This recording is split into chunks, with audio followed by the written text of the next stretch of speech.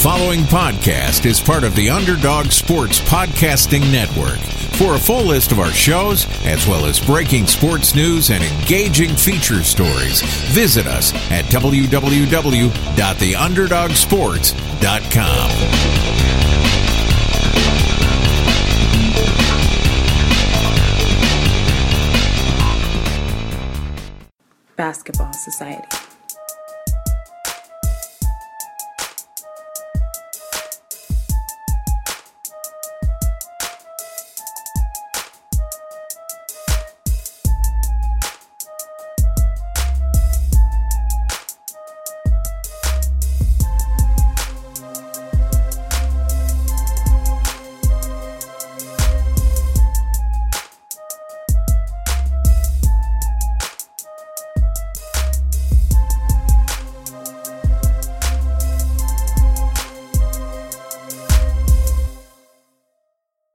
What's going on, everybody? This is Alex Fishbein back again with the Atlantic Files. And of course, we're coming to you with episode number 71. And as always, we are brought to you by BasketballSocietyOnline.com, where you can find a lot of basketball coverage spanning over the wide array that is the basketball world.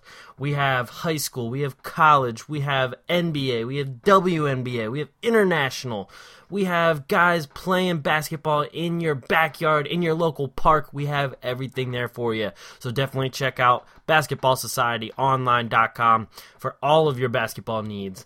And we are brought to you by the Underdog Sports Podcast Network. Make sure you guys check out the other podcasts on the network. It has podcasts for pretty much any sport you can think of. I know they have golf. I know they have MMA. They have basketball, football, baseball, anything really you can think of. Definitely give those podcasts a listen as well, and you will not be disappointed. Now, getting to today's episode, what I wanted to talk about, there is a team that I actually haven't talked about too much so far this season, and I wanted to touch on them because, especially later on this week, we will be talking some Brooklyn Nets with our correspondent, Mike Bash. I know I told you guys that he would be appearing on the next episode, but of course, we had Thanksgiving, and, you know, family things come up.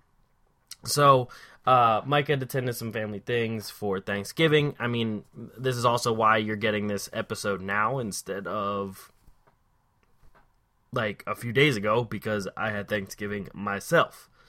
So, the team that I want to get into this week is the Toronto Raptors. And, well, I also want to touch on the New York Knicks as well, because I haven't really talked much about them either. I mean, you guys know we talk a lot of Nets because we have Mike Bash on the show here. I mean, this will be a second time, but we haven't had a Nets correspondent before, so now we're talking more Nets. Obviously, we talk a good deal of Sixers because you guys know I am from the Philly area, so I will talk Sixers. And we've been talking a lot of Celtics because they're the best team in the division. So, you know, it leaves up the other two guys that are kind of, I don't want to say flying under the radar, because the Knicks really aren't flying under the radar. A lot of people are surprised that they're even close to being as good as what they are right now. Nobody was expecting them to have an over 500 record at this point in the season, and they especially weren't expecting them to even play well at home, let alone play well in general. And of course, the Raptors. See, the Raptors are funny to me because they were always looked at in recent seasons as like the only real competitor coming out of the Atlantic Division. But these days, honestly, they're like the most boring of the Atlantic Division. Now, don't get that confused with like the worst or, you know, I don't want to say they're the least fun to watch either, because, you know, when Lowry and DeRozan really have it going on, they're really fun to watch. But as far as storylines go, they're the most boring. Because when you're watching the Nets, you're almost halfway cheering for them because they've been so bad for so long after trading away the entire future of their team to just get the past their prime, over-the-hill versions of Paul Pierce and Kevin Garnett. And so when you see a guy like D'Angelo Russell on their team, really playing well, really injecting some life into that Brooklyn Nets team, along with guys like Spencer Dinwiddie and, Rondae Hollis-Jefferson and Karis LeVert, so on and so forth, then they are pretty fun. The Sixers, obviously very, very fun to watch these days with Embiid and Ben Simmons. And then you got the Knicks, who have been really fun just because of Kristaps Porzingis, and then the random explosions of Hardaway Jr. And then the Celtics have been amazing because even without Gordon Hayward, they went on that 15-game win streak. They're 18-3, and it's crazy.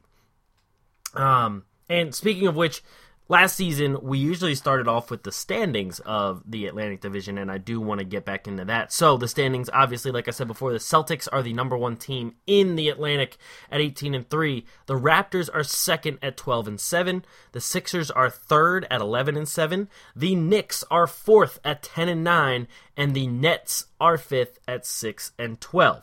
And so, as I was saying about the Toronto Raptors, they're not the most boring to watch, but the storylines are kind of boring because not much about the team has changed. Sure, they've gotten some younger guys here that are starting to contribute. They did kind of hit some good points in the draft as far as like OG Anunoby, as far as Pascal Siakam.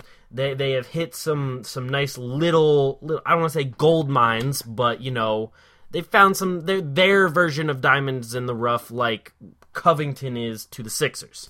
Siakam and OG Anunoby and even Fred VanVleet have all been very interesting guys for the Raptors, especially as of late.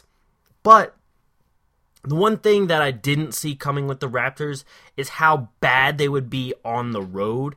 Now, I know in seasons past, they're usually a good deal better at home than they are on the road. But so far this season, I mean, don't get me wrong, they've almost had double the amount of games on the road that they have at home. So, it's a little bit of a small sample size for the home record. But with the record at home, they are 6-1, and on the road they're only 6-6. That is 500, but if you're trying to be a team competing for a championship, which we all assume that's what the Raptors are doing because they haven't really added. They haven't traded away their older guys for younger guys, so they're not in the tanking, looking to build for the future phase, and they're not really going all out and trying to sign, like veteran free agents right now that would really push them over the top. They did get Ibaka in a trade, and that was okay, but it really didn't move the meter on this team. It really didn't move them that far up or that far down at all. And so it's really just kind of a conundrum on where exactly they're moving. And as I was saying, at home they're 6-1, on the road they're 6-6. At home they're averaging 112 points per game. On the road it's only 107.8. At home they're giving up about 12 turnovers per game. On the road it's a 15. And at home they're giving up 101 points per game, and on the road they're giving up 103. And even in the rebounding category, at home they're grabbing 44 a game, and on the road they're only grabbing 40 a game. I know that's only 4 rebounds per game, but in the grand scheme of things, those 4 rebounds can mean a lot, especially when it comes down to the ends of games, or if it just means that you're missing a lot of shots and not grabbing the same offensive boards, or if you're allowing more offensive boards, then that would also contribute to you losing games. Because I know I've said it on here before, if you're giving up more and more second chance points, that's usually a formula of how to lose, not exactly a formula of how to win. I mean, it's just basic math in that category. And throughout their 12 wins, Toronto's really only beaten about 3 to 4 playoff teams. Now, Utah, I mean, if you're considering last year, yes, they could have been a playoff team, but this year they're not really looking like a playoff team. I'm kind of throwing in the Sixers in that playoff team range because right now they're looking like one, but technically I guess you would say they are not a playoff team. So if we were going like solely based on teams that made the playoffs last year that also look to be playoff teams this year, it would be 3 of them. I added the 3 to 4 because, like I said, Utah was in there. They did beat Utah, and they did beat Philly. But out of their 12 wins, to only have 3 or 4, that's a third. It's a third or a fourth of their wins being against playoff teams. And that's okay. I mean, it's not awful, but it's not something to say like, hey, look, these guys are real. These guys, they're the real deal beating all of these good teams. Nah, a lot of those teams were like the Chicagos, the Atlantas, the Knicks, those kind of teams. I mean, they're not the Golden States of the NBA. They're not the Clevelands. They're not even the Celtics. So there's still a lot of room to, grow and a lot of different teams that they will try to have to beat later on. The biggest conundrum so far to me has been Kyle Lowry. He really, really was in a slump to start the season. Starting to shoot better now, but he's becoming a better rebounder than he is a distributor. And I mean, that would be cool and all if you're already distributing 9, 10 assists per game, but he's not up to that right now. But he is grabbing a lot of boards. And I mean, just in their game against Indiana that they did lose, he went up for a rebound against 2 big guys, and one of them being Sabonis. Sabonis had the ball in his hands, and in the air, Lowry grabbed the ball and ripped it out of his hands on the way down to the floor, and then pushed it out for a break and got an assist. Now, that's something that I have seen Lowry do before, but it wasn't that often. And it seems like this season he's been doing that more and more often, and it's almost head-scratching as to why does he need to be doing that, where he should be kind of distributing the ball a little bit more, getting more guys involved, and trying to make this thing a team effort rather than a DeRozan, Lowry, then, okay, rest of the team, kick in when you can effort. Because this team is not good enough to ride the backs of Lowry and DeRozan all the way to the finals. Those 2 guys are not a LeBron and Kyrie duo. They're nowhere near that caliber. Yes, they're good. Yes, they're stars, but they're not superstars. They're not the kind of guys that will win you a championship alone. So what they really need to do is get the entire team involved and get the entire team on a roll to really put fear into any other kind of championship contending team. Because then they can't only shut down one of those 2 guys and be sure that they're going to win. I mean, in the playoffs, we've seen teams shut down either or Kyle Lowry or DeMar DeRozan, and that team usually wins over the Raptors. Most of the time, they have to have both guys in the 20-point range to win a game. Otherwise, if they're not, they had to have had a outlier, outstanding game from another player. But if you're regularly getting the rest of your guys involved, if you're regularly, distributing the ball to a guy like OG Anunoby, to a guy like Siakam, to Ibaka and Valanciunas, to even getting Van Vliet more involved like you did with Corey Joseph before, those kinds of things will help in the long run, because then when it comes to playoff time, these guys aren't worried about, oh my God, this is my first time doing this part of the game all season for this team. Now it's in the playoffs, and now it's high pressure, and now, I'm freaking out. No, they've been there, they've done it. They have the confidence now that they can help push this team to a win, and that's going to help you in the playoffs. And that's going to force the other teams to be more honest about the rest of your supporting cast and have to play more defense on them, also in turn freeing up your star players, which is only going to help you. And so that's something that I would like to see the Raptors do more often, is get more of these guys involved. Get these guys, get them shooting some more. Get DeRozan and Lowry shooting a little bit less. Have them pick their spots a little bit more than they already are.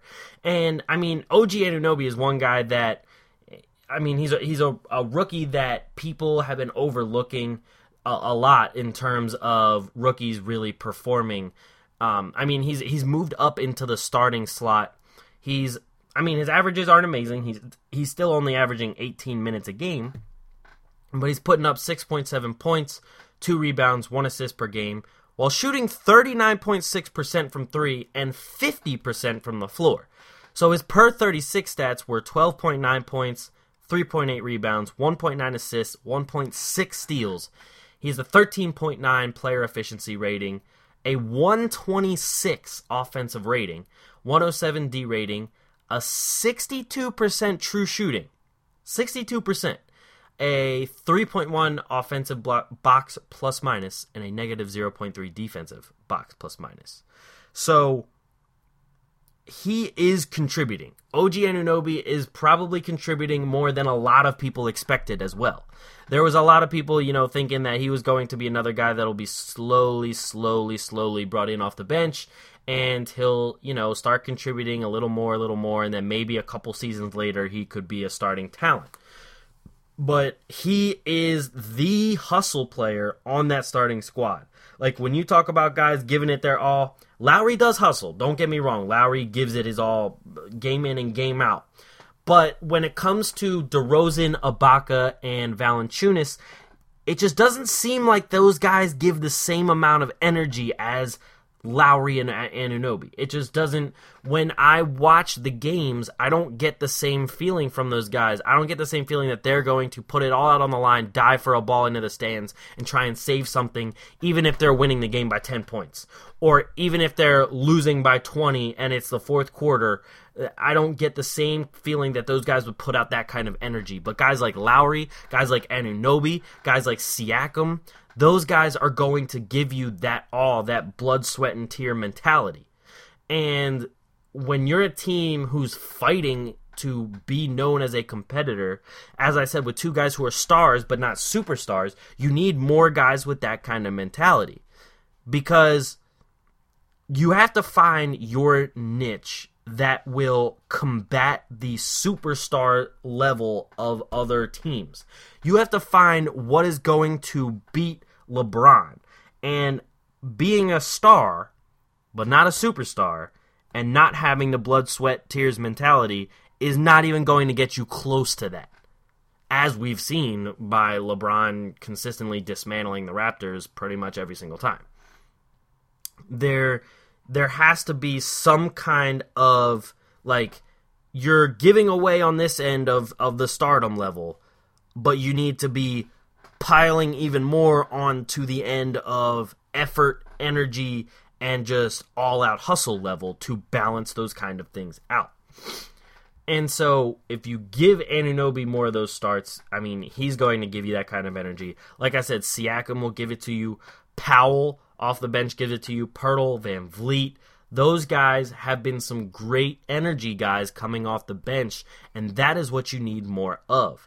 And when it happens, when they're on the road, it seems that, which is, don't get me wrong, before I say this, it's honestly common in the NBA. It's just some teams can do it better than others, but their energy seems to be lackluster on the road. They start well, and then it kind of fizzles out. They seem to be lulled to sleep, and then they end up losing games, kind of like the Indiana Pacers game, when Lance Stevenson got the whole crowd fired up because he hit a few shots in a row, and he can play to the crowd. The Raptors kind of just sink into themselves, and they just don't seem like the same team anymore. Now, like I said, this does happen to a lot of teams, but usually that kind of thing happens to the younger teams, the more inexperienced teams, and the not-so-good teams. The elite-level teams who are competing, that kind of thing does not happen to regularly. And this is why the Raptors are not truly looked at as a championship competitor level team. So there's a lot more things that they can work on. They're 23rd in the league in 3-point percentage. They're 23rd in the league in rebounds per game. Like, you're 23rd in the league when you have guys like Jonas Valanciunas and Ibaka. These two are usually some pretty good rebounders. You even have guys like Pirtle, guys like Siakam coming off the bench who are also decent rebounders. You have Bebe coming off the bench who's also a good rebounder. I mean, he's a big body to put down there that can box people out. And you're 23rd in the league. Now, I remember when the Celtics were really bad at rebounding last season, it was because they were playing a lot of, mismatched guys in terms of size. Their biggest player really was Al Horford. And he's not even looked at as like a real center physicality-wise. So if you are being, like, if you're putting up those same kind of rebounding numbers as Boston was last season with much bigger guys and guys who are usually looked at as decent rebounders, then there's something going on there with energy and effort, because as a lot of people say, rebounding is mostly effort and energy going for the ball every single time. And so something has to be changed in that department. There's something that has to kind of click with this team to realize we're not going to be a contender this way. And I know it's the beginning of the season, but you have to really iron those things out earlier rather than later, because really the only two teams I've seen that can flip a switch randomly and get to that kind of level out of nowhere is LeBron and Cleveland and the Golden State Warriors.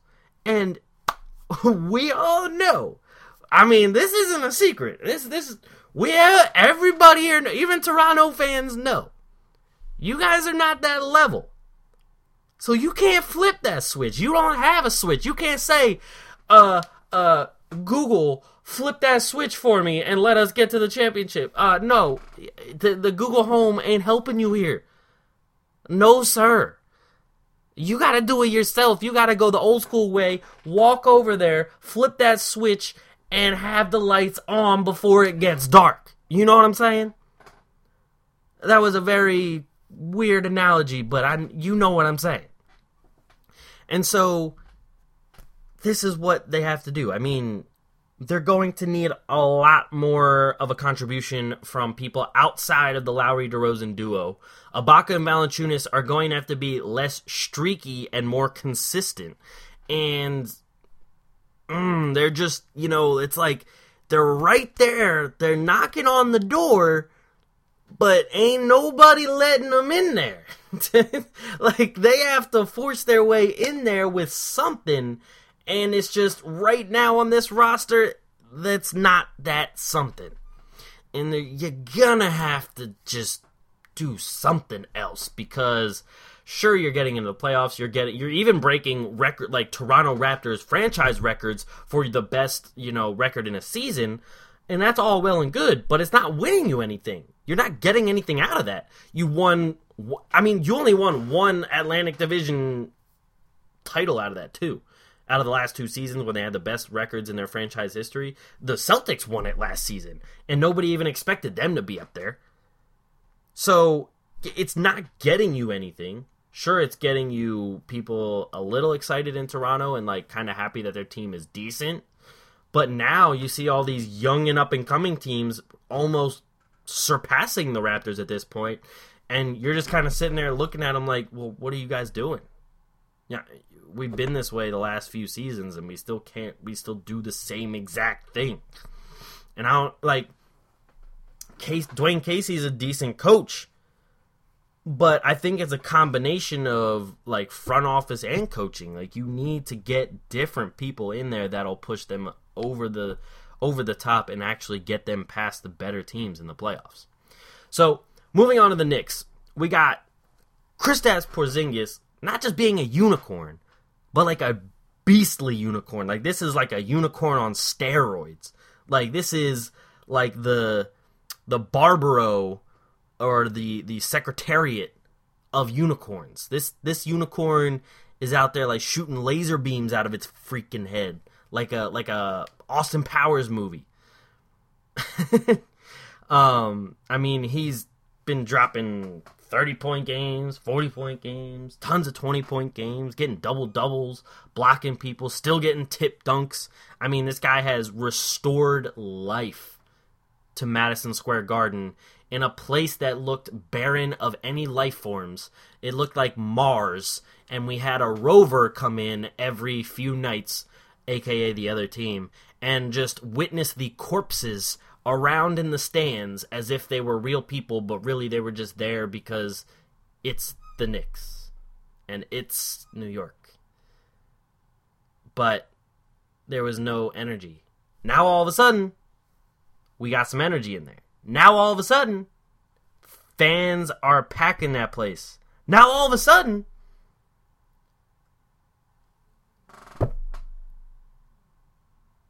there's life. And Kristaps Porzingis has been the main guy to bring that to him.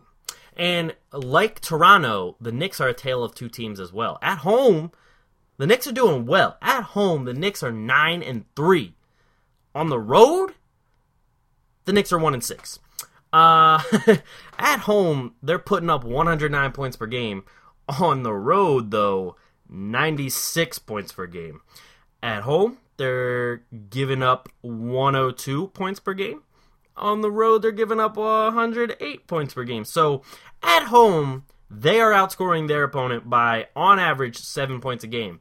On the road, they are getting outscored by their opponent by about 12 points per game. So you can kind of do the math and see what's the issue here. And then at home, they're turning over the ball about 14 times a game. But on the road, it's 17 times a game. And their opponent at home is giving up the ball 14 times, as compared to on the road, they're only giving it up 12 times a game. And for a young team like the Knicks, and a team that kind of doesn't exactly have an identity other than kind of give it to Kristaps and let him go to work, and then sometimes we'll have Hardaway Jr. pop in and hit a couple threes for us, and then we'll have Michael Beasley, the quote-unquote same level player as Kevin Durant and LeBron James, come in and, you know, maybe hit a couple shots. That's really your whole identity. So, yeah, that's not going to help you very much. Just saying. But yeah, that's really all I have on the Knicks right now. I'm going to watch a lot more game tape on them as well. I really want to look more into, you know, their motions on offense and exactly what they're running. I haven't been able to watch as much of them as I would like to, so I'm going to definitely watch a lot more game tape on them and get back to you guys on that. But yeah, at least they're giving their fans something fun to watch, and that is something that, hey, shout out to you Knicks fans. You guys have been waiting for at least something fun to watch for a while now, since like 2011 or 2012. So it's been a while. So shout out to you guys for sticking it through there. I mean, it's the Knicks. They'll probably disappoint you at some point, but enjoy the fun at home while it lasts. Anyway, moving on to the Sixers. We have news on Markelle Fultz. His timeline was pushed back, as per usual. I mean, everyone kind of saw that coming, especially with how the Sixers training staff has been. So he won't be coming back for another few more weeks. Joel Embiid and Ben Simmons have been better than expected. They have been dominant almost. Ben Simmons, obviously, we're still waiting for him to be a little bit more aggressive on the shooting aspect of offense. We've seen him, he can pass the ball with the best of them. That's no question. We have seen his passing ability, and it is already, if not elite, it's close to elite. Let's be honest here. It's pretty much up there, but we need to see what his level of scoring ability will be. And it has shown signs of elite, but it's also shown signs of, pretty bad. Joel Embiid, on the other hand, though, has been showing some very elite skills on the offensive end, on the defensive end, on the trash-talking end, on the social media end. And so, Does it make you the real GOAT if you're elite on the court, off the court, on social media, and just even in trash talking? Like, Michael Jordan was obviously a GOAT in trash talking. We all know that. He was a GOAT on the court. I mean, I guess you can say he's a GOAT off the court for, like, the Jordan brand and everything, but he didn't have social media, and even now with social media, he's not really even on there. But Embiid is. So he's already got one leg up. And he's definitely better than LeBron in the social media world. So, just some food for thought. Anyway, the one thing I want to talk about is people blaming Brett Brown for the loss against Golden State and calling for him to be fired and calling and saying that Brett Brown isn't a good coach all of a sudden. First off, the loss against Golden State, they're facing the reigning champion, a team that has won more than 70 games in a season, a team that has Kevin Durant, Steph Curry, Klay Thompson, and Draymond Green. And you want to say it's Brett Brown's fault for this team giving up a big lead to the Warriors. That is the biggest load of BS I have ever heard.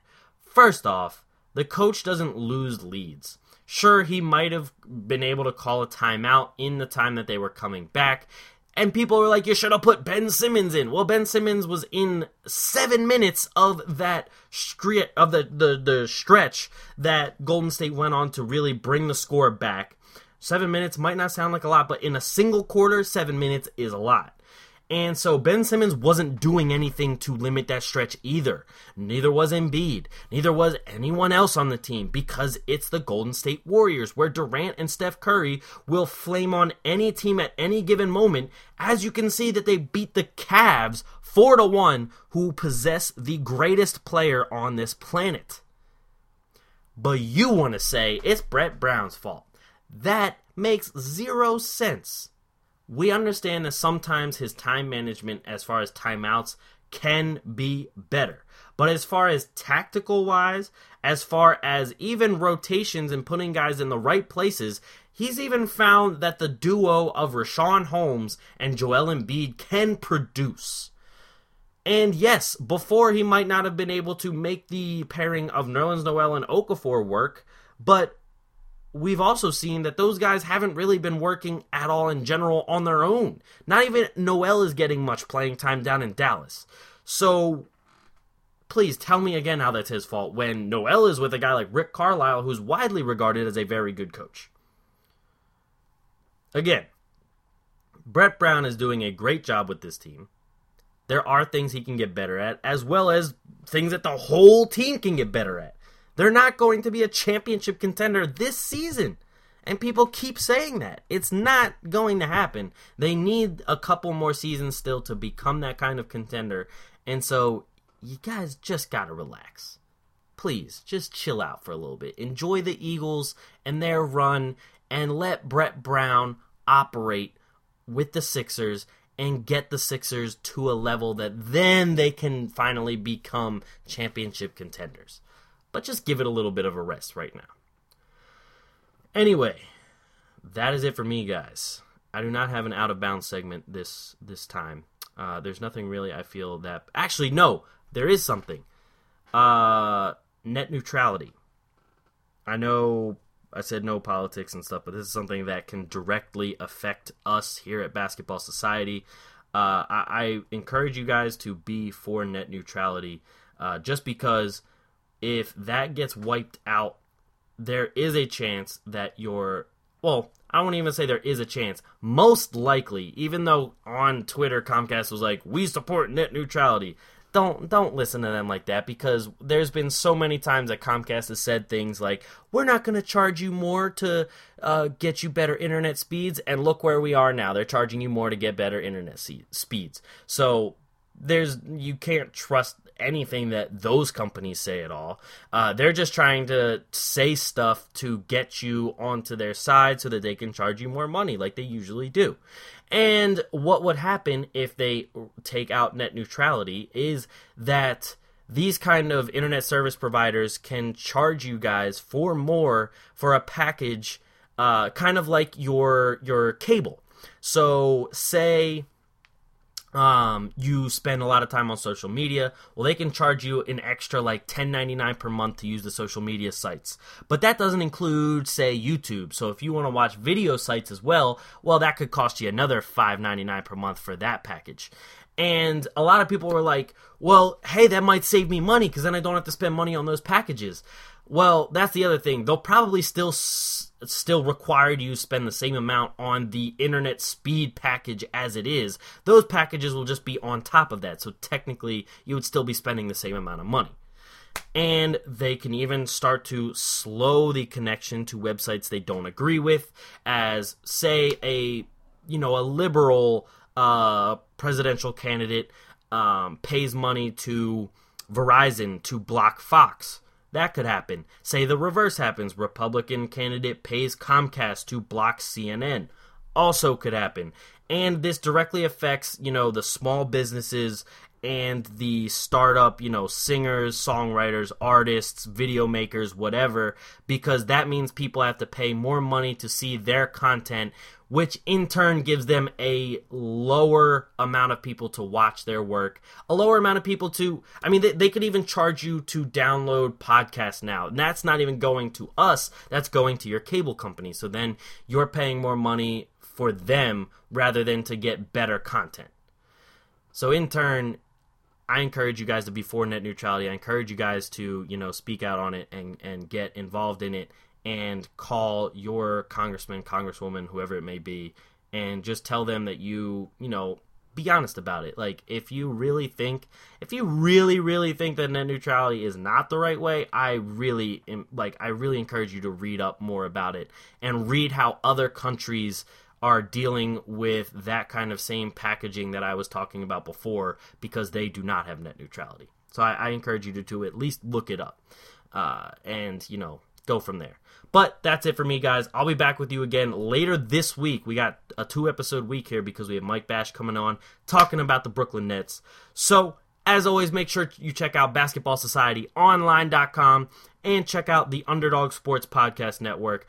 Always great content, all the sports, all the podcasts, all the content. Anyway, thank you guys for listening, and I'll catch you guys next time. Peace!